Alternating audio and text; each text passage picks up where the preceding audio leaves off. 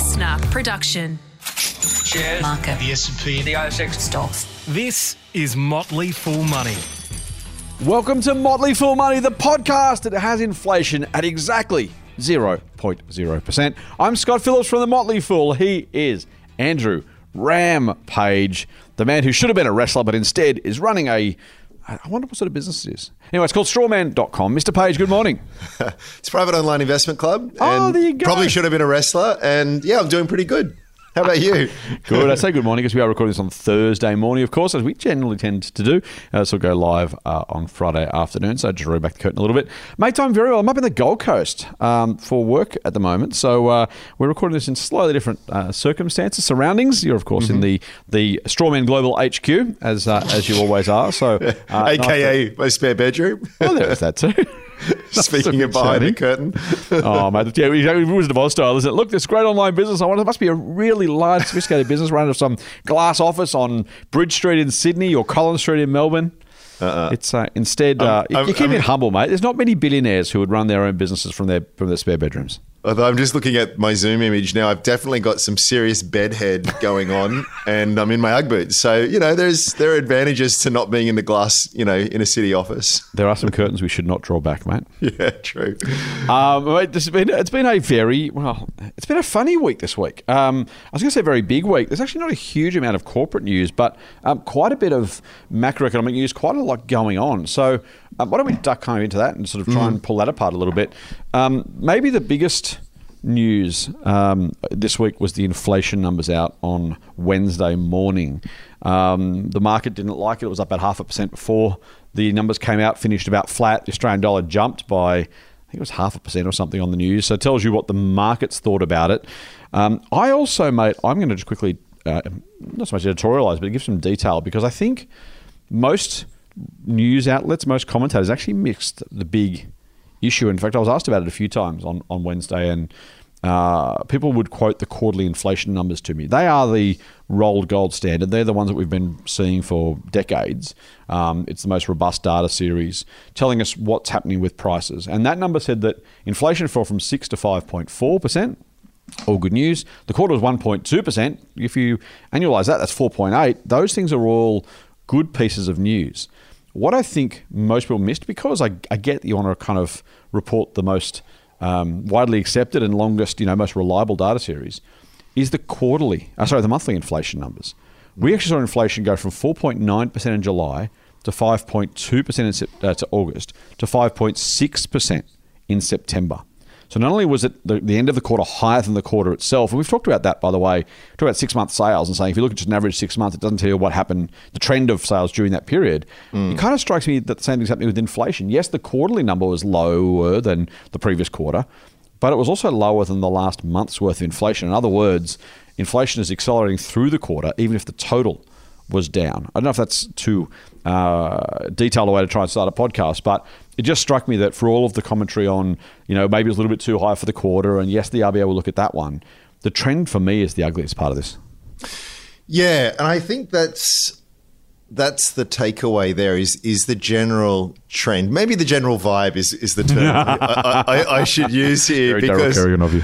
I do think we tend to over-intellectualize, specific data points in time, and we often lack context. So we could debate all day, every day, as much of the punditry does, as to exactly what each particular data point means and how it's changed. But generally speaking, what's the big picture here? I think the big picture is stuff's more expensive, and more expensive than is comfortable, and has been that way for a while, and is not going back to where the powers that be would like it to be. Yeah. I think what's they're saying, mid-2025 is the RBA late 2025, believe it or not. Okay, late 2025 now.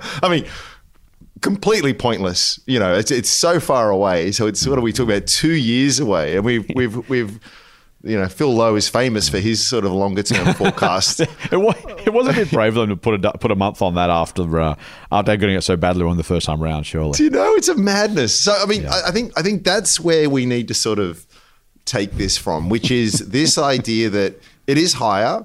It feels as though it's higher for longer. Even Bullock is saying there are factors she specifically cited fuel and tensions in the Middle East and this kind of stuff. It's like, well, RBA can't do much about that. Yep. The thing that I found really interesting, diabolical almost, it was the other big item in the series that pushed up the headline figure was rents. Yeah. Now we all know that I think the national average vacancy rate is 0.8%. So anyone listening to this who's been trying to rent a house, you know exactly what I mean. You rock up, there's 50 people out the door. It's really, really tough. Interest rates have been going up. They've been on pause for a tiny little bit, but as you don't need me to tell you, they've been going up. And poo rolls downhill. So, all the investors paying extra on their mortgage have passed that on to rents. That's what we've seen in the series. That's what's put inflation up. Michelle has gone, she's talking the hard talk. Well, I'll do whatever it takes to get it back. In other words, hey, guys, I might have to increase interest rates again. And it's a long bow here, but where I'm getting at is that, think this through. So you're going to put rates up again, which is going to make interest expense higher, which is going to make rents higher, which is going to make inflation higher, which is going to make you want to put up interest rates higher, which is, do you see where I'm going here? There's a circularity to it all. Now, again, whole bunch of other stuff in the series that's all measured. It's a basket of goods. Yeah. But it just, I feel as though, and I know we keep repeating ourselves here, I use the term diabolical because that's what it is. Yeah. It feels as though like we're trying to fight a fire with gasoline, right? What are your thoughts? How do you look? Cut to the chase here. I think we both sort of land on the point. I was just like, geez, it'd be nice if the fiscal side of the equation was helping here. It's like you've got one team pushing while the other's pulling, kind of thing, or pulling in the opposite direction. And something like, I want to say, I heard the figure the other day, but I forget the exact number. You might be able to help me. But the degree of government spending, even if you strip out the pandemic, is as high as it's ever been. So there's one institution desperately trying to take heat out of the economy. There's another one pumping it in, about to introduce even more tax cuts. I don't know. Diabolical. Diabolical. It is. Look, I think, and this is where I've been pretty protective or defensive for the RBA because I think I'm really, really comfortable that the RBA is doing what it can with what it's got based on its mandate. And so I think it's, people who say, well, if the RBA does this, they're going to do this and this and this. Like, yes, they've got two bad choices. They have to either hit us all with inflation. Again, we've talked about this before, and I don't want to go over old ground, but it's kind of important because I still get questions about it. And so they are doing what they can to solve the problem they've been presented with the tool they've been given. It's literally the man with a hammer problem, except they have literally been given a hammer and told, whatever this thing looks like, assume it's a nail, treat it like a nail because you've only got... That's literally what we've asked them to do. And Jim Chalmers, Treasurer, again during the week, making very clear, throwing the word independent in front of Reserve Bank every time he talks about it, so that he can try and prevent his problem, right? Exactly. And and by the way, this is not a political point. Everyone knows, if you listen to this podcast before, I've swung large hammers at every politician and every side of politics at different times. But it's a pretty gutless thing to do. What Jim Chalmers should be setting up and saying is, they got monetary policy. They've got a mandate. They're doing exactly what they've been asked to do. Reasonable people can disagree about what the steps might need to be taken, but these guys are the monetary policy experts. I appointed Michelle Bullock. I chose the governor. You can get a few political points by getting rid of the bad man Phil Lowe, who made everyone cry, and then you look like a hero. But you know what? You appointed Michelle Bullock, mate. So this is solely on you. If it's an independent Reserve Bank, fine. But you chose the governor. You said this is the right person to handle interest rates moving forward. So I'll start there. You're absolutely right on fiscal policy, mate. It is, and again, to half defend Australian governments, plural, it is a relatively accepted international, what's the word, hospital pass. Every government says to their central, you do it, I'm not doing it. But that's not an excuse, right? Just because you're, you're a criminal like the other criminals doesn't mean you're not a criminal anymore. Not that governments are criminals, but you know what I mean? That kind of idea. You can't just simply handball it and say, well, it's their fault. Governments need to be doing more. I've said a million times, mate, the RBA is flying a biplane and they've got a stick that goes up, down or sideways. That's all they can do. right? The government's flying an FA-18 bloody fighter jet, and I don't know fighter jets very well, but they've got, missiles and heads-up displays and bombs and bullets and God knows what, and, they can, it's just crazy. The government's playing an Xbox and the ABS playing an Atari 2600. For the kids, just assume that means it's really old. It is just crazy, mate, and it's so incredibly frustrating for two reasons. One is monetary policy itself is a blunt instrument. The cost of money, you've railed about the cost of money before and whether the central bank should set it. I don't necessarily share the extent of your view, but... I just interrupt there very quickly. Yeah. I think that's right. I have made my peace with that a little bit. I'll just say quickly, in the sense that there is accepting the world as it is versus how you would have it.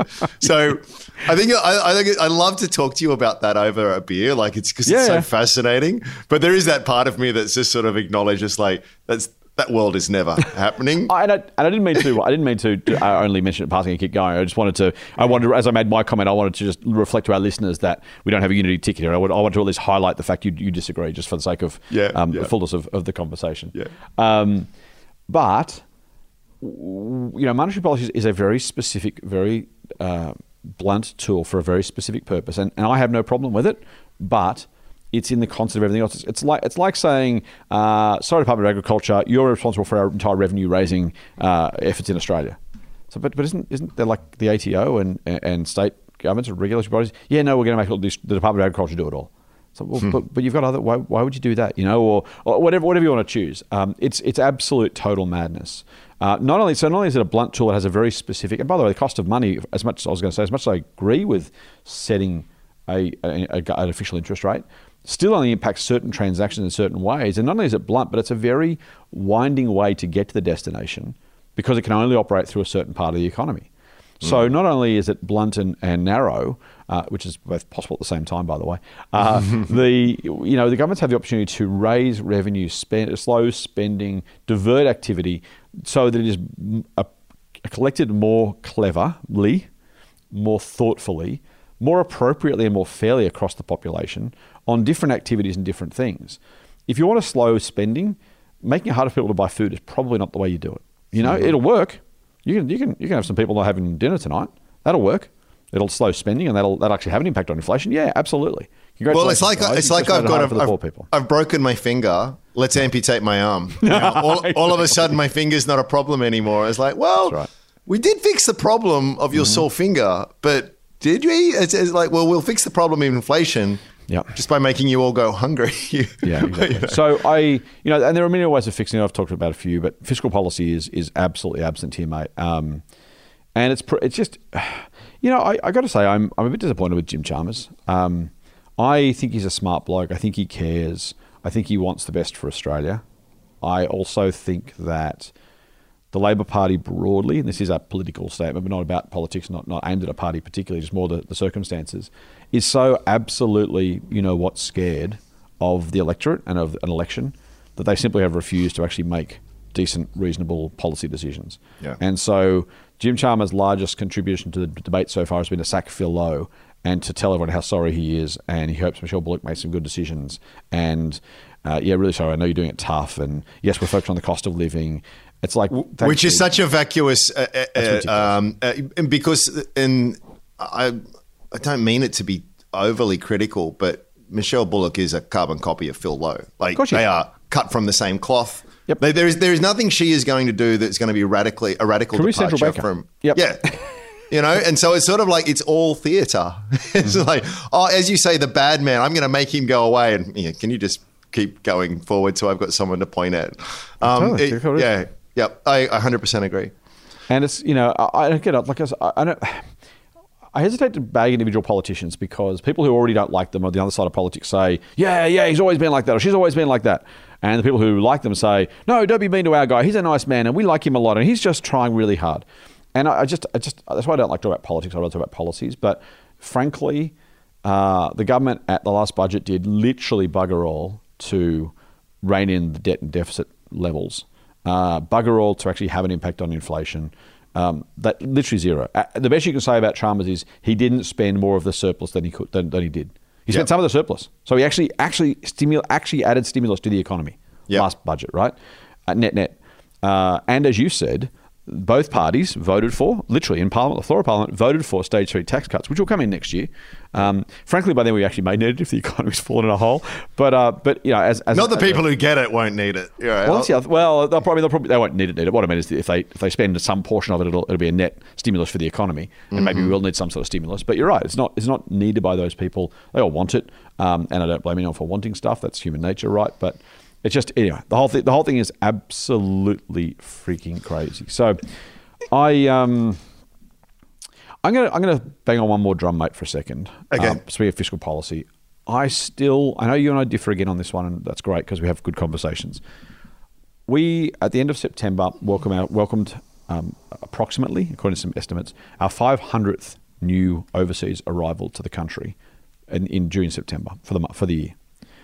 And when you've got a vacancy rate of 0.8%, and you're saying, you know what we really should do? We should have more households formed so that we can have more people trying to get in the real estate market because, hey, this thing is going so incredibly well. This is a really smart idea. And what we should really, really do is try and drive that rental vacancy rate down further. Now, that's not exactly what they're saying, but they know that's the implication. You're a fan of Big Australia. I'm less a fan of Big Australia. Even if I agree you're right over a long enough period of time, the madness of allowing excess household formation when you've got a constrained property market. What's the right? We shouldn't call property market. Housing. God, I hate the term property. No one buys a house to live in anymore. It's a property market. How do we describe the property sector or what's going on? Anyway, there are more people wanting a home. Ponzi, is that the word you're looking for? No, I just mean the literal sense of there are more people looking for a house than can find one. No, it's your argument. If I can summarize it in one word, is maths. Which is a good argument when it comes to these kinds of things, because you're saying X amount of houses plus Y amount of people, where Y is greater than X. Do you know what is that? It's not even high school maths. It is literally year 2 maths. Yeah, and so a bit of clarity here. I'm not for a Big Australia at all. Let's just bring him in, open the gates and let it fly. No, we need to have the infrastructure and that built. I feel as though we are stronger as a nation, better as a nation. Technology can do a lot of really great things in terms of us being able to support higher populations in harmony with the environment, et cetera, et cetera, et cetera. But it takes long-term planning, Planning is the other word, right? So it's maths, plans like, let's have 500,000 people when we know that we can house them, feed them, provide them with water. How long ago were there level 2, level 1 water restrictions? Oh, they're warning again about here in Sydney, at least, that, by the way, probably going to have to put water restrictions in. It's the driest September, I think, on record. And if you try to drive to and from a CBD, the plan. So maths and planning, they are the two things that apparently bureaucrats and politicians in Canberra can't spell. But just very, very quick detour.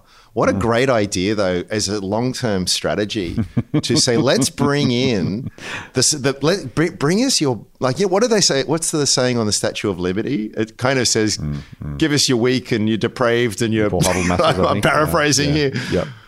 Give us your educated, you're hardworking, you're motivated, you're best and bright. We have Team Australia. We have really good marketing, right? It's very safe, it's very reliable, very high standards of living, beautiful environment. People want to come here. Why wouldn't you? Why wouldn't you want to come here, right? It's brilliant. And, and we've got cultures and races from all around the world. And we've shown that the multicultural experiment more or less worked pretty well. People want to, people want to come here, right? Yeah.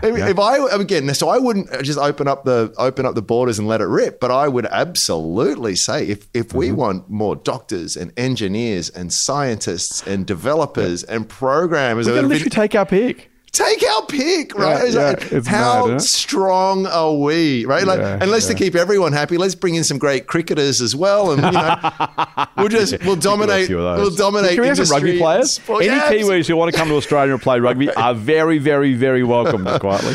So it's just it strikes me as something that makes a huge amount of sense. But it's just madness what they're doing. So I'll agree on that point. Can I take a step back here? One quick passing blow at the new governor. I opened up the AFR the other day and the headline read, "Renters better off than in 2021, RBA's bullet." First paragraph. Renters and low-income households are better off than they were 2 years ago, despite high inflation and rapidly rising rents, as strong employment and income growth shields people from the worst of the cost of living crunch, Reserve Bank Governor Michelle Bullock says.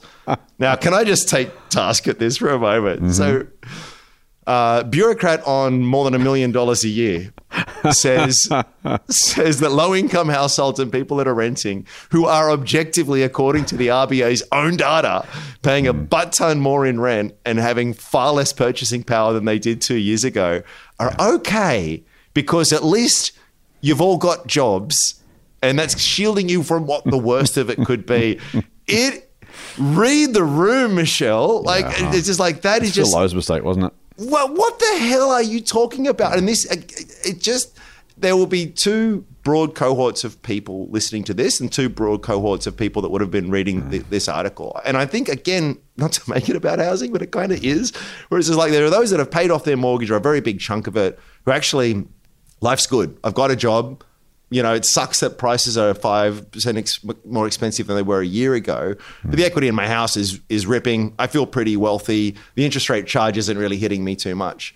And then you've got others who are just like, wait a second, you know, food bank lines are the longest they've ever been. You know, more people sleeping in their cars now in Australia than ever's been. And I just can't afford the rent. And I certainly, and the mortgage is really, really difficult. And just for that statement to say that, you know, you really are better off when you think about it. Do you imagine Terry, the teacher at the local public school going,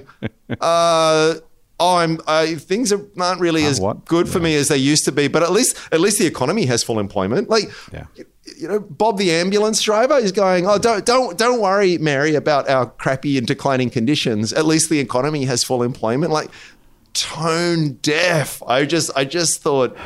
Anyway, I was exasperated. Can I take half an exception to that, or at least raise a conversation point? Yep. Does it not reflect on our woeful state of national discourse that we expect a bureaucrat to speak in politically acceptable language? And the reason I ask that, I suppose, is I'm not saying you're wrong because the newspapers jump all over it, people jump all over it, the shock jocks jump all over it. Maybe for her own sake, she should just shut the hell up, right?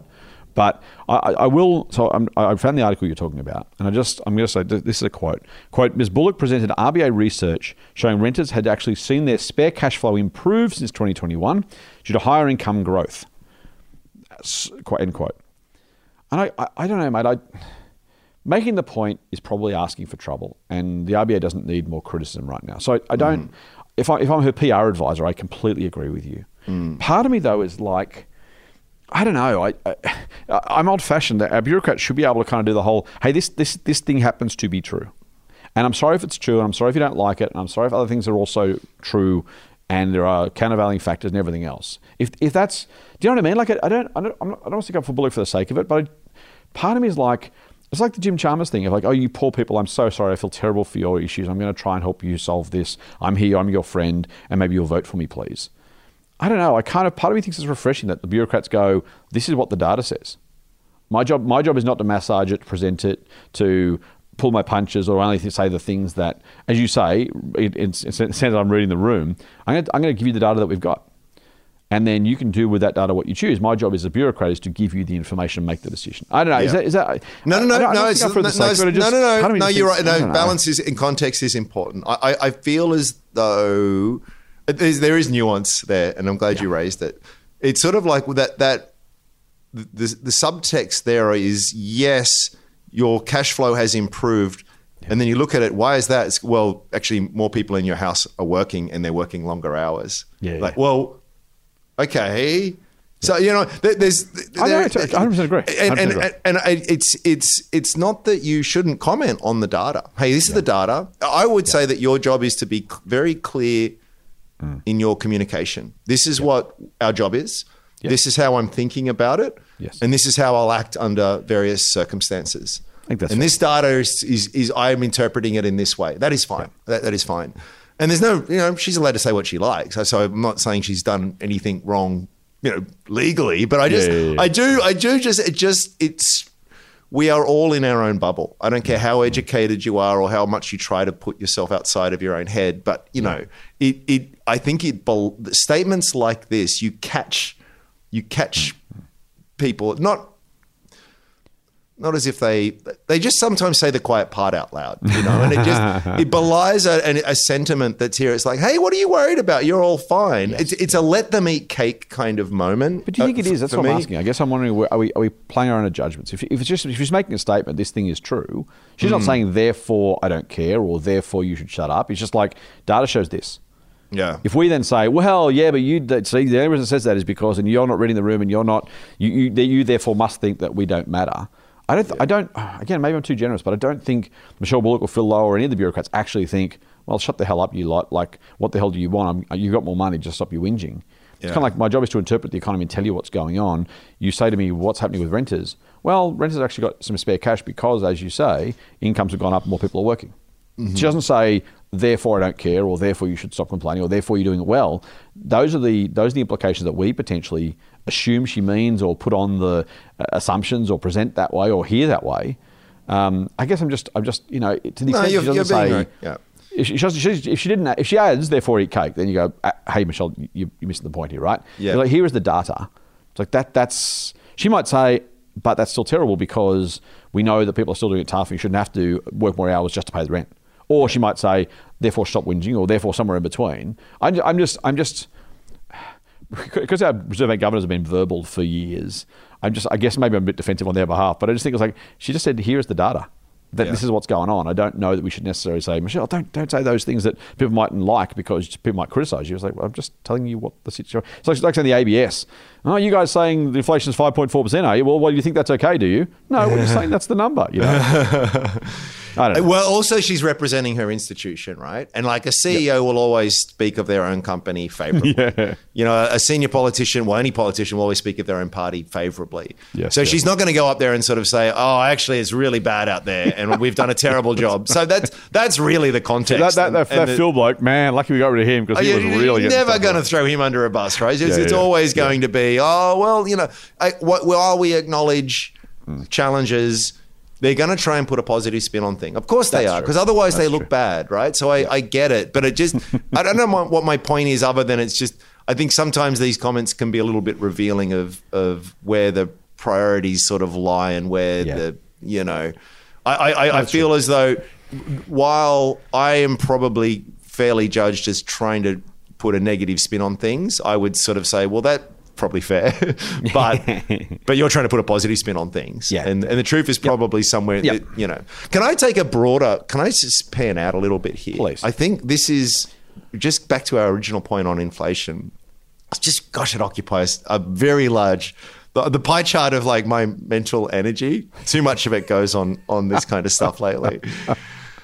I'm going to start from the standpoint of, I think that inflation is in a large way at least, a monetary phenomenon. There's more there's a certain capital base that's out there, certain machines that make other machines, all kind of human capital, all of that kind of stuff that helps us enjoy what we have. Think about what we actually have, like the stuff we have, the services we have. That's what makes us rich. Let's forget about money for a second, right? Like, it's just, when you look at, if you were an alien and you landed in the middle of Sydney and then you took off and then you landed in the middle of Bangladesh to pick on somewhere else, you go, well, there's differences here. One group of these shaved apes seem to be enjoying a much higher standard of living than the others. Why? Why is that? And again, without talking about money, you get to a point, it's like, well, actually, you've got a much richer, varied, and robust capital base. More factories, more equipment, the stuff that helps you have all the great things that we love. A highly educated workforce, et cetera, et cetera. Okay, that's fantastic. We've got, whatever it is, we've got so much stuff. And the way that we account for it all is just through money. So I'll introduce money at this point. Now, what happens is when the banks create money, they will say, you'll go up and say, I want to buy a house. And go, great. How much? We'll make a calculus on that and we'll give it to you. And then we literally create a ledger, adjust our ledger and just put some zeros into your bank account and you've now got money. So money is created. Again, not conspiratorial, it's just fractional reserve bank. It's how the system works, right? Yep. So we've created money, and now you've gone and you've spent that money right away. Now, the way that you've done that is basically just said, can I have all the money now? And over the next 25 years, I will pay you back. So I'll give it back to you, yep. So money, boom, didn't exist yesterday, existed today, and backed by a promise that I will pay that back with some interest over a set period of time. Great. So we've all done that. Australia has just levered up over the last 30 years to a great extent. Now, I'm not saying this is necessarily going to be, I'm not using this in any way to frame some kind of forecast. We just have. That's just fact. Yep. So whether you want to do debt to income, debt to equity, whatever it is, it's just gone to very extreme levels. So what that says is that we've had a whole bunch of demand pulled forward from the future, all backed up by these future sort of promises. Now, without predicting anything, what it does say is that we can't continue to dip into that bucket because we're kind of maxed out the credit card. I'm sure we could go a little bit further if we had to. Maybe we could return interest rates to zero. Maybe we could relax lending standards. But that shot has been fired to a large degree. Now, while this was all happening, the government in Australia had extraordinarily low debt. We're really blessed. Even now, our debt to GDP is, what is it, mate? 30, 40%? Like, compared to the US. I think I would have said mid-30s if you'd asked me, but I don't have it in hand, yeah. I think it's around that level, right? Yeah. So that's government debt, of course, not private debt. Sorry, yeah, well, that's different. Yeah. Yeah. Well, that's my point. Private debt, okay, I wouldn't say maxed out, but we're towards the end. We're up towards near our limit, right? In terms of what can be sustained. Because to continue down that path, again, we just have to make more promises or I'll work even harder in the future. I'll earn even more money in the future. And again, I'm not using that as a predictive kind of base. It is what it is. You can't pull on that string forever. But what's happened, and particularly accelerated through COVID, and for entirely appropriate reasons, I would argue at the time, the government has now ramped up its debt. And you made the point on Twitter the other day, spending well beyond its means, well beyond its means. So we've had a whole bunch of new money brought into the system on the private front. We're now increasingly seeing it on the public front. Now, back to my original point, the stuff that's out there is still the stuff that's out there, but there is a lot more money. And it's money that didn't exist yesterday. Either, of course, the banks created it so we could all buy our houses, or that the government has issued bonds for so that they could now spend money today. Again, money that they didn't have yesterday, but they've borrowed from the future to do all of this. We keep talking about interest rates. We keep obsessively focusing on the overnight cash rate because that's the lever that we've got. But again, just to pan out here, this is the bigger picture. There's much, much more money flowing in than what there is stuff, or at least. And this is a dynamic system as well. So you would say that the economy should react to that and build more productive capacity. Well, it probably will given enough time. But right now where we are, this is the dominant inflation driver. So if you want to beat inflation, I would argue you would need to. I think the private market is sort of self-correcting in a sense because, as I said, you can't really go too much further. But the public market, the government needs to get things at least on the trajectory of a sustainable footing. Because while ever we are adding more seashells to our little economy, we are creating a tailwind for inflation. Sorry, that was a long kind of arc, but did it make sense? Yeah, totally. And I think and this is eventually you tie yourself in knots and get back to gold and sheep and whatever. But I think just the mass of it. I meant that. Yeah, it's not. I'm not trying to get into a debate of what money or anything like. It's just other than how we're accounting for it all. There's just more of it, right? I was going to say. I think you're saying it's mostly a monetary phenomenon. I was going to say I think it's also. I think probably fiscal has more of a role than you do. But at the end of the day, the fiscal policy is actually a combination of even Keynesian economics requires you to borrow money when you're running a deficit, in which case it's monetary. So everything's fiscal, everything's monetary, and it's kind of it is a false distinction at some level because we're talking really about the net incremental stimulus or incremental non-stimulus. What's the opposite of stimulus? I don't know. Dampening of an economy. So I think I was going to that point about monetary policy. I think monetary is absolutely important. We have $1 trillion worth of government debt, which is again debt, so it's monetary, but also it's a net result of fiscal decisions. And without that $1 trillion worth of debt, I dare say we'd also have back to our first point, a much less, frankly, worrying situation in terms of that. Can I finish please, one more please. thought there? And the other distinction here is I spent a lot of time thinking about this. The other distinction here is that I've got to be careful not to say that the government has been spending beyond its means, therefore it's inflationary. Yes. The caveat here that is really important is on what? On what are you spending it?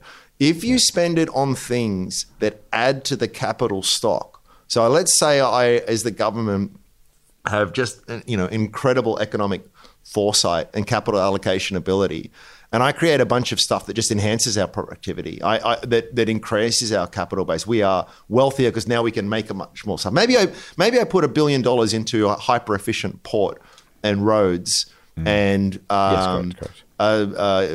Departments that facilitate industry and remove red tape. All of this kind of is still expending money. That actually makes us richer.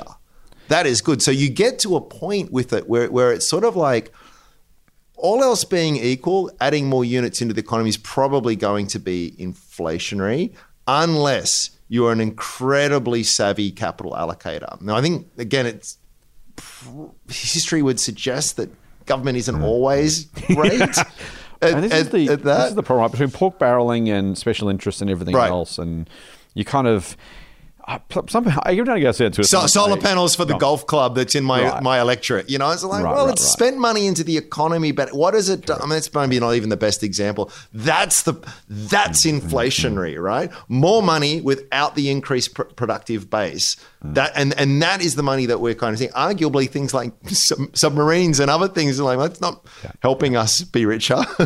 Maybe we need that, but that's the distinction I'm trying to make. No, it's a really important one. The simple business example is buying a machine that can make the widgets for twice the speed or half the price. Brilliant. The expense on that machine is an extra spending. You might even take debt on to do it. Yep. But by being able to make it for half the price, you either increase your market or you increase your profit. I'm richer and prices come down. Correct. And that's what it means to be wealthier. Yes. Whether we want to talk, it's about me getting more stuff, whatever you want to define that as, with the same or less amount of work. Mm-hmm. That's getting rid of talking about money and certain metrics. And that's what I want, right? Like every one of us want more stuff for less effort. And that is why that kind of investment makes us richer, because we borrow, we spend, but we get far more back, as opposed to, hey, the government's going to borrow a bunch of money. We're going to go out into the middle of the Simpson Desert, dig a giant hole and fill it back in. Creates heaps of jobs. A lot of people will be very busy for a huge amount of time. They'll take that money and they'll go into the pub and they'll spend it and we'll buy some jet skis and we'll do this. But inflation will run riot under that scenario because we just borrowed all this money from the future, spent it all, and we don't have any extra stuff to make more stuff with. And that is the madness of it. That's the elephant, is my final point. That's the elephant in the room. Like that is, we are missing the forest for the trees by obsessively focusing on this overnight cash rate and how that's going to somehow solve the price of bread and corn and these kinds of things when it's patently not. Motley Fool Money. For more, subscribe to the free newsletter at fool.com.au/listener. I went on a massive rant on Twitter this week. Check it out. I'm going to rant. I think I liked it. I think I saw it. You liked it. Oh, sorry, I mean, listeners, I know you do. You follow all my stuff. Slavish. No, I'm kidding. We got $1 trillion in debt, and no one in Canberra gives a stuff. And that should scare the hell out of everybody, right? Not because $1 trillion is necessarily good or bad in absolute terms. You've already made the point, Ram. If it was used for, country growing, productivity enhancing, great stuff, that'd be wonderful. I have people who say to me, well, the government shouldn't stop spending now because they're spending the program to help people. And I'm kind of like, that was the argument they made to get from $0 to $1 trillion over the last 15 years. Yeah. And what have we got to show for it? To your exact point, where is the productivity boom? Nowhere. Now, I'm not saying, by the way, some of the social welfare programs aren't worthwhile. Of course we should do those things, right? There is some, just being a decent bloody person, as my favourite line I keep hearing is Jackie Lambie. It's just called being a goddamn bloody adult. And that, honestly, that is the answer to most of the rubbish that people talk, is like, just do the right thing by people who need the help, right? Just be a goddamn bloody adult and fess up and do the right thing. So there's that. But that comes at obviously, we're either spending money we don't need to, or we're not raising enough money to spend the money we do need to. But either way, that's missing from this conversation. Yes. And people say to me now, well, yeah, government debt, but what about the people who, shouldn't we help people? What if we do this? It's like, this isn't, what, you get 2 trillion, 10 trillion, 100 trillion? How much is too much, guys? Because just because I think I have a worthy cause means I should run up government debt is the most stupid thing in the world. You've made the point a dozen times that the interest is now the top 2 or 3, revenue line, expense line, sorry, on the US government budget. Yes. It's less here because we've got less debt, but we're living it. Classic we're spending debt the money spiral for no ongoing benefit, but we're running up a bill. We're literally saying to the kids, "Hey, I spent the money. You'll pay it back, won't you?" Mm-hmm. It is literally, literally. Yeah, literally. Yeah, no, it's not a metaphor. It's literally what's going to happen. Yep. And you think, well, how did we get to a point where, again, speaking of public discourse, how do we get to a point where we've said to ourselves, this is okay? Now, I'm all for deficit spending. I'm a Keynesian to my bootstraps, right? We should absolutely spend money, in my opinion. I don't know, you're not necessarily. We should spend extra money in the bad times and recoup it in the good times, because that's what you do. The car breaks, you put the new engine on credit card, but you pay the thing off and you spend less than you earn for a couple of years. Well, you pay that off, you get back to square. So you go, great. And by the way, the car that you're repairing is the one that you need to go to work. And right. It's not the weekend paddock basher that's just for fun, right? That's the difference. It's not the new flat screen TV. This is productive use. It goes back to your point. It's a beautiful point you raised, because it illustrates this nicely. And the absolute negligence of our politicians on any side of the house and in the middle to not make this an issue while you're following your pet projects. If you want to spend more money, great. Make the argument for higher taxes. Knock yourself out. I'm there for that conversation. Yep. Or spend less. I'm there for that conversation too. Or both. Yeah. That's great, Yep. We spent $1 squillion during COVID. That's a technical term, squillion, mate. I'm an investor. I know these things. And that's fine. I mean, in hindsight, we screwed some stuff up. We did it badly. But, it had to be big, fast, and ugly. So we did what we had to do to keep the economy rolling, keep people in jobs, keep businesses afloat, keep confidence in the economy, which is the key thing. We should have said at the time, we're going to spend all this money. It's going to suck. When Julia Gillard was PM, we had a flood levy to repair Brisbane. We should have had a COVID levy. We spent all this money. Cool. As soon as we're out of this, we're going to pay this back as quickly as possible, because it just makes sense to get our finances back in order. Now, we don't have to have zero public debt. I probably would eventually over time. I think it's, rather than leaving our kids an interest bill, I think we should get back to zero. But the people say we don't need to get back to zero. Okay, fine. Let's at least repay the emergency spending. We raided the rainy day account.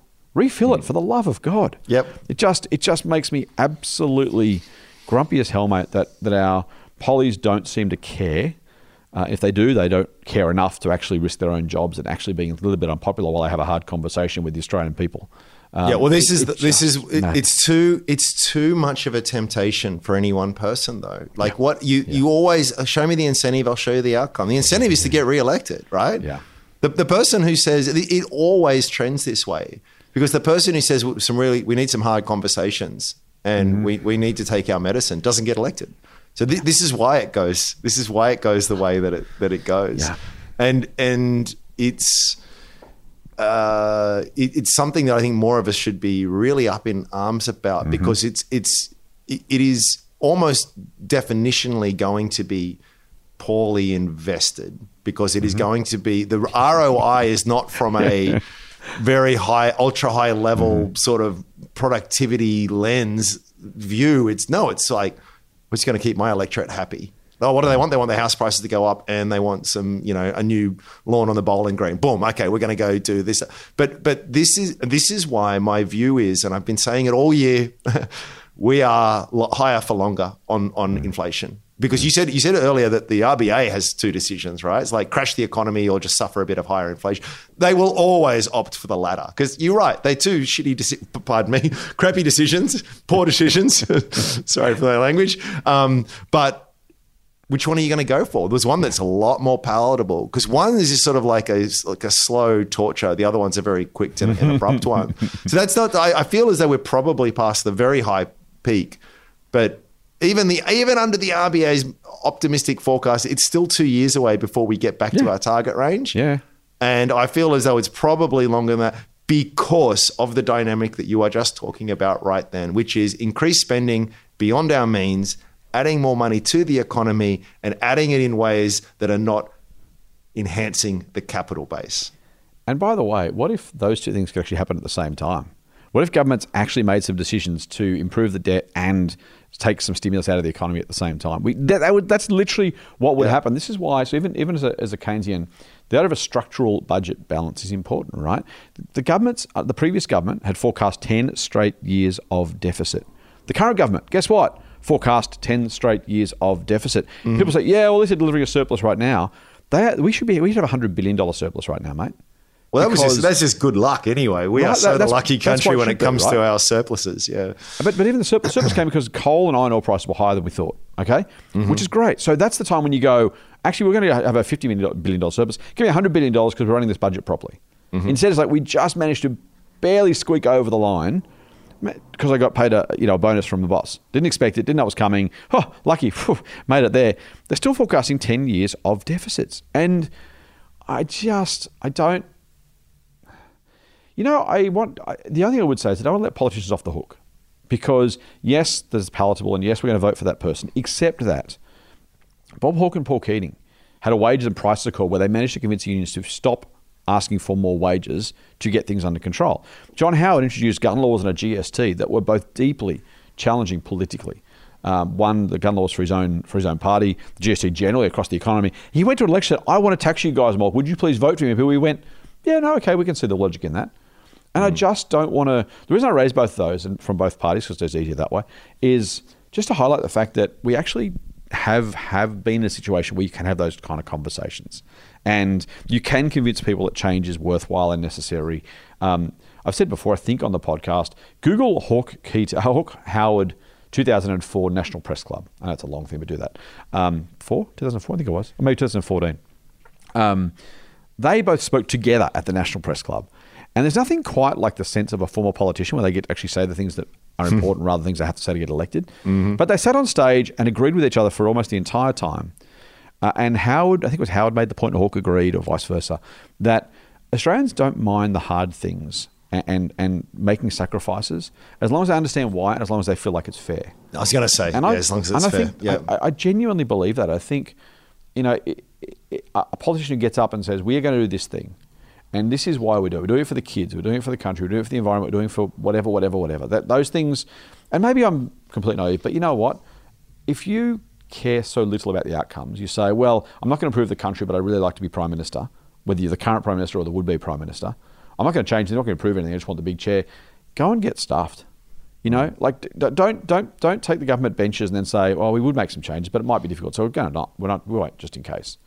That's what you're there for, right? If you've spent your entire career trying to be the bloke in the front of the Commonwealth car, and you can't bring yourself to actually do the things you think are right because it may be difficult, literally get stuff. We can find other people. Make Jackie Lambie Prime Minister, for God's sake. I don't agree with all Jackie stuff, but at least she's there trying to make a difference and trying to do the right things for people she cares about based on her understanding of the world. I mean, man, I don't rant about polys for the sake of it, but it's that this national debt thing is going to be an issue at some point. It would, if we started paying it off, also help contract the economy, which is exactly what's needed. And you could do it with a range of fiscal tools that didn't mean that people who own their own homes get a free kick and people who are paying a mortgage get absolutely screwed and renters get stuffed somewhere in between the two. I mean, that's, the lack of interest in genuine public policy. I had someone on Twitter the other day, last bit of the rant, mate, say, do you remember during the Hawke and Howard governments, and Keating government in between, but that kind of bracket, I think they used the phrase intellectual giants, which might be too much, but you had some genuine policy wonks and genuinely smart people who really, really, really cared about what was going on. People who cared about industry policy and monetary policy and trade policy and the things that Barry Jones, the bloody genius. Ralph Willis, a bloke who doesn't get anywhere near enough credit. These people. This is early '80s government. There's plenty of others besides. But they genuinely cared about their policy areas. They genuinely wanted to make a difference. Julie Bishop in Turnbull's government, as foreign minister, really, really great, smart, thoughtful people trying to make a real difference and really applying themselves to that. And then you got the kind of hacks on both sides who get to Parliament as a reward for being loyal to the party for X number of years. There is a real lack of genuine policy interest and effort and, frankly, intellect in Canberra, I think.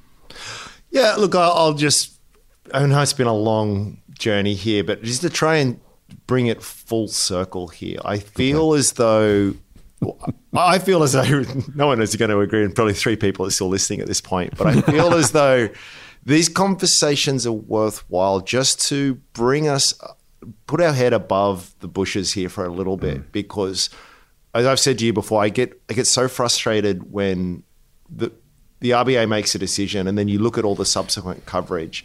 Not in the tabloids, like in the serious quote unquote adult financial publications, and just how myopic and narrow the debate is. And it just, it basically, RBA does X because of Y, what it means for your house. Like, that's it. That's the extent of it. And people are rightfully upset, I think, in a lot of cases. People are rightfully feeling things that are harder. And oh, totally. The reason why I think it's not to make this a political pod, but it is just to sort of say, well, listen, if these are the kinds of things that impact you, here are the bigger factors at play, the bigger drivers, The media is playing checkers. You need to be playing chess here, at least in terms of understanding the big drivers. And the RBA can do whatever the RBA is going to do, but it ain't going to fix bubkus if none of these more underlying structural factors aren't fixed. And all of us have very limited influence and power here, but at least being aware of the major drivers is probably going to help you understand the world and look at things through a more correct lens and, I don't know, do what you can with that information, whether it be for how you vote or how you just engage with others when you're talking about this stuff. This is the stuff that matters. If you're upset about paying more on your mortgage, if you're upset about finding it hard to get a rent, then shake your fist at the RBA if you want to, and talk about how there could be better systems, as I like to do, which in my fantasy land. But at the end of the day, recognize the factors that are really important here, and try and whatever you can at least sort of move things in the appropriate direction. At the end of the day, and this is true in a base physics sense, but also in a base economic sense, there is no free lunch. There is no free lunch. Everything has a cost. Everything has a compromise. Some better than others. And some that might take a while to play out before you see the cost or benefit from the initial input and reaction. But when we start, you too often hear the government needs to do something about that, as if it's just like you can magic things into existence. The only thing it can magic into existence is money. Yeah. Right. That doesn't change the physical stuff that is out there that we need for comfort and prosperity and safety. And I think that once you sort of see the world through that lens, things become a lot clearer. And to finally sort of bring it to a head here is the other question, again, just to make this more, at least ostensibly about investing, is that my take-home message here, again, and we're repeating ourselves a gazillionth time here, is that it's fascinating stuff. I don't think you'll have any luck in trying to forecast exactly what's going to happen in terms of official cash rates. And this is, take this for what it's worth, my personal, and I'm curious to sort of see what your stance is, although I think I know. But my personal stance is I don't really know. So I'm probably going to invest as I always have, which is try to find good businesses at great prices, held for a long term. But gun to my head, I feel as though inflation is probably going to run hotter than we would like for a while. Doesn't mean it's hyperinflation of 18% plus or whatever it happens to be, but I think it'll probably be between 3 and 5 for many years. And I think although interest rates, they'll probably go once more before the end of the year. You run up against we will kill everything if we keep on going. So I don't think it'll keep on going. It's just mathematically it can't. But I don't think it's going to go back down anytime soon either. So I think we are struggling with we will find that, again, not a crash scenario. I'm not planning for one, and I can't predict them anyway. I don't think you should. But I feel as though when we have borrowed so much, we have pulled so much forward from the future. There's three ways out of it.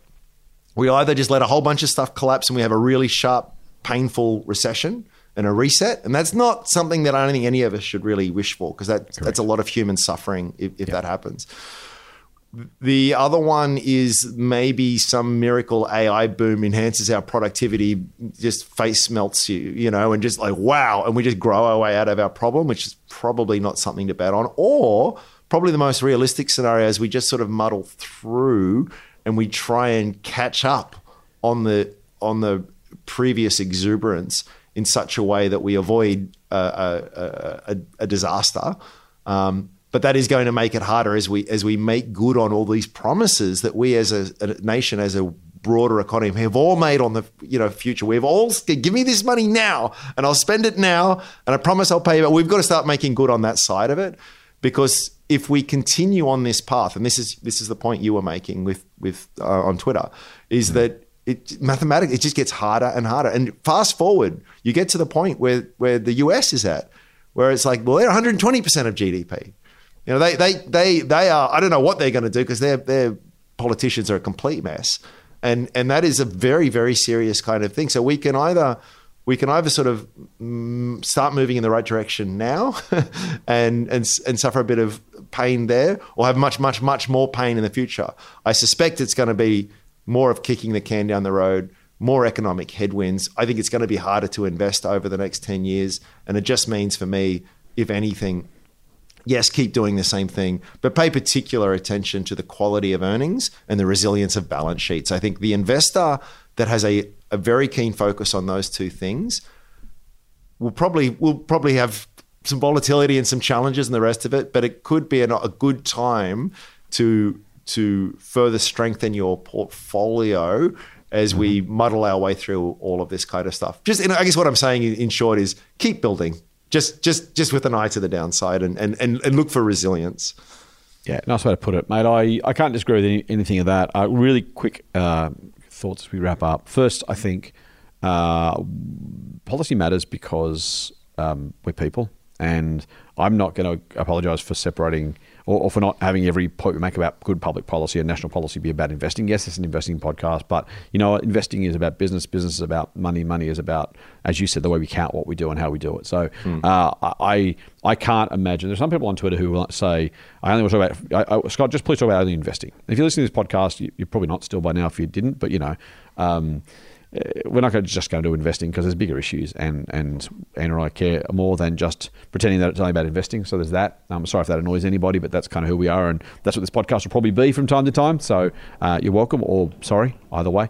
Second, the reason policy matters selfishly as an investor is the biggest impact on all of our companies over, particularly our portfolios, individual companies maybe not so much. Our portfolios over time is going to be the quality and the health of the economy in which we operate.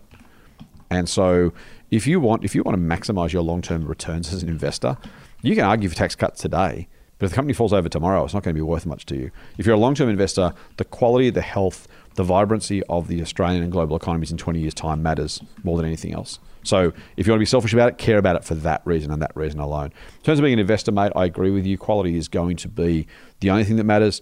We grew up learning from people like Warren Buffett, who'd spent years in the 60s, 70s, and 80s thinking about higher debt, higher inflation worlds where things weren't so easy, where profit margins matter, where balance sheet health matters, where brand value, pricing power matters. If you're going to have higher inflation, you better be able to pass that on, or you're going to make less money. Such a good point you make, mate. I just very quick interjection here. Absolutely, he through the 70s, right? Yeah. The 70s was the lost decade. It was sometimes referred to on markets that way because it was a tough time. Yeah. But Buffett was building. So I want to just emphasize it here. I think a lot of the stuff we've said, or certainly I've said, has been bearish. But it is a wonderful opportunity too at the same time. But his lesson, just to underscore your point here, is that he had a resolute focus on that quality, resilience of earning, strong balance sheet. And the seeds that were sown then didn't reveal themselves straight away. In fact, many, many years went by, but we all know the conclusion. Mm-hmm. Sorry, I interrupted. Yes. Yep. No, it's right. So, as an investor, I think, and the other thing is, by the way, if you buy businesses like that and there is no need for them, you're still going to do well because they're still going to be branded business with high margins and great businesses, great opportunities for future growth. So that's the thing about, preparing for the worst doesn't mean, not the worst, but, preparing for tough times doesn't mean you have to give up the upside. Coke did really, really, really well and will continue to regardless of the economic circumstance. It's also a bit of insurance, which is a win.